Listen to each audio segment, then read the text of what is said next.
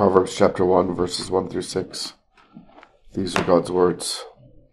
The Proverbs of Solomon, the son of David, king of Israel, to know wisdom and instruction, to perceive the words of understanding, to receive the instruction of wisdom, justice, judgment, and equity, to give prudence to the simple, to the young man knowledge and discretion.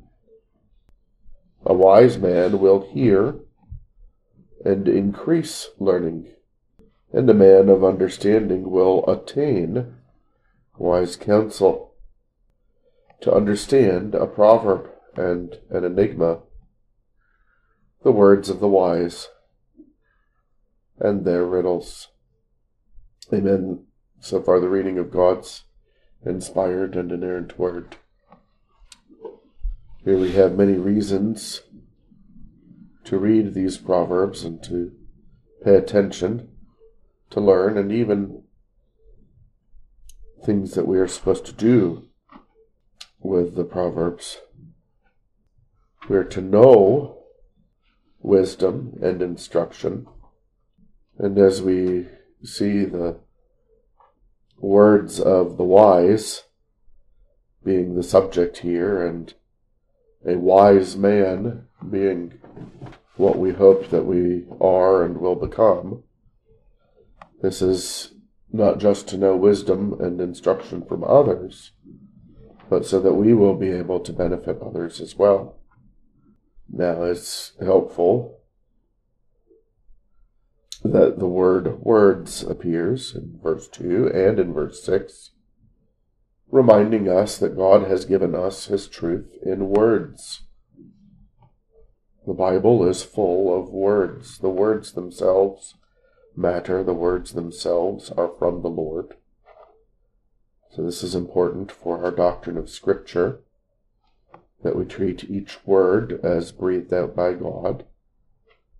That's also important for what we do with our own words, because we are created in the image of God.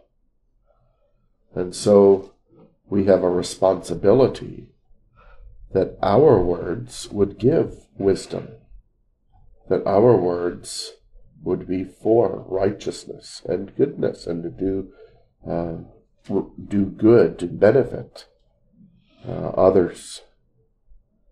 But if our words are going to do that, we need to understand God's words first. Note that wisdom and understanding and instruction are things that we must receive. Verse 3, to receive the instruction of wisdom. This is because we do not have wisdom and understanding in ourselves, which means that one of the important things, one of the things that you have to have as a prerequisite in order to learn and to become wise is humility. There is a way of attending instruction that judges whatever you are hearing by whether or not you already agree with it. The problem with that is not that you shouldn't be discerning. You should be discerning. But the problem is that if you listen in that way, you can never grow, because you will only accept that which you already agreed with.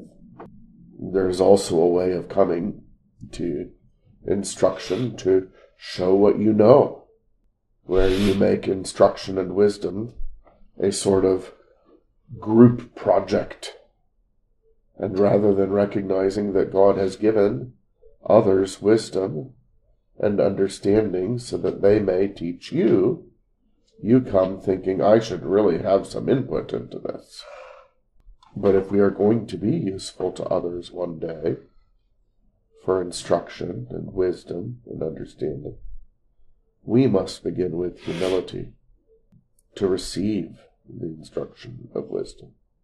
Notice the application that is implied in the second part of verse 3, justice, judgment, and equity. In particular, those who are in authority especially need to have wisdom, because God has entrusted to their care and to their oversight other people in their lives. One day, I hope, every one of you will be a parent and will have some authority. It is very important then that you gain wisdom and instruction, that you gain understanding so that you can show justice and exercise good judgment and be equitable, applying God's word wisely to each one. These proverbs give prudence to the simple and knowledge and discretion to the young man. Verse 4. It will be much wisdom for the young man if he recognizes with Proverbs 1 verse 4 that he is simple. It takes a fair amount of strength and humility and wisdom to say, I am simple. I do not yet understand many things. There is much more that I need to learn and need to experience in order to be as wise and godly and image bearer as possible, and as beneficial to my neighbor as possible, and even to myself. We do not need to be ashamed to say that I need to learn, because wisdom gives prudence to the one who recognizes his need of learning.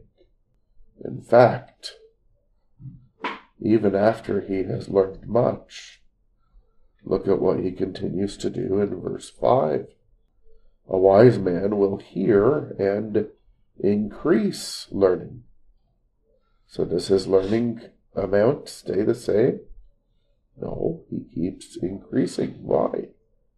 Because he's wise. The wise man does not say, aha, I now have wisdom, I do not need to learn anymore.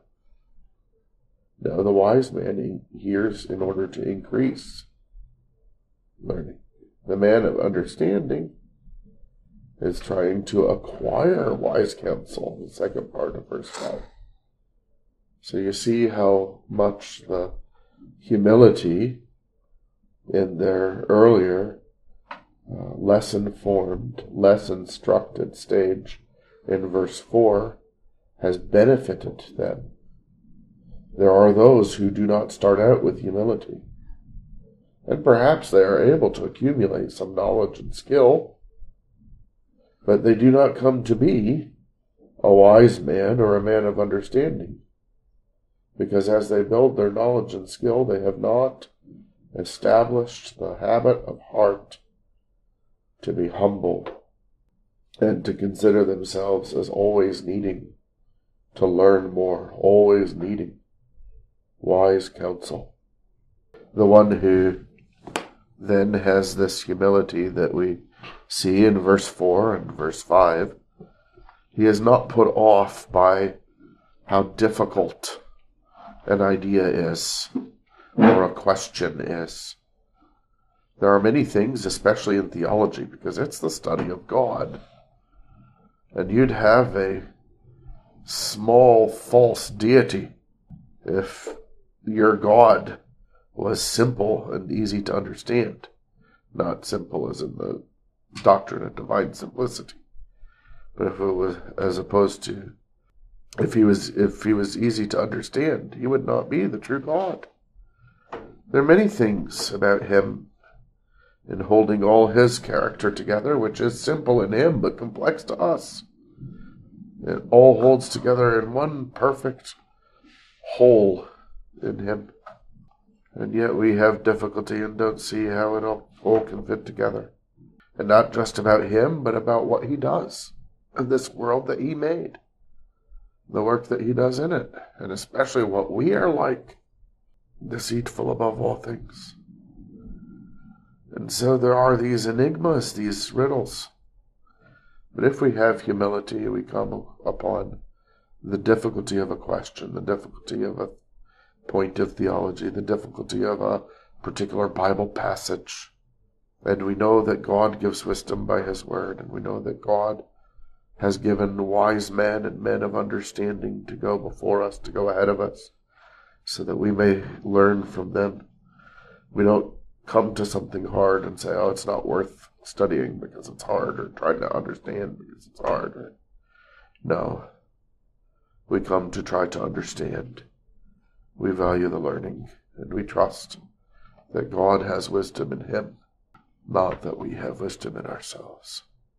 And so we want to understand the proverb and the enigma, and the words of the wise and their riddles. So there is much to be learned, and it is important that we learn it, and we need humility in order to do so. But the Lord, in his kindness, has so ordered his word and providence to give us, to make available to us, the wisdom that we need and should desire. Amen. Let's pray. Our Father in heaven, we thank you for this portion of your word. We pray that your Spirit would bless it to us, especially that he would make us want wisdom for its right use of honoring you, benefiting others. Grant unto us a humility before you, but yet a confidence, knowing that although wisdom is not in us, yet it is something that can be received, because you are pleased to give it. We thank you in particular for those whom you have sent ahead of us, who are wiser than we, from whom we can continue to learn. And we pray, Lord, that as we learn and as we grow, you would give us the continued humility that comes with true wisdom. For we ask these things in Jesus' name. Amen.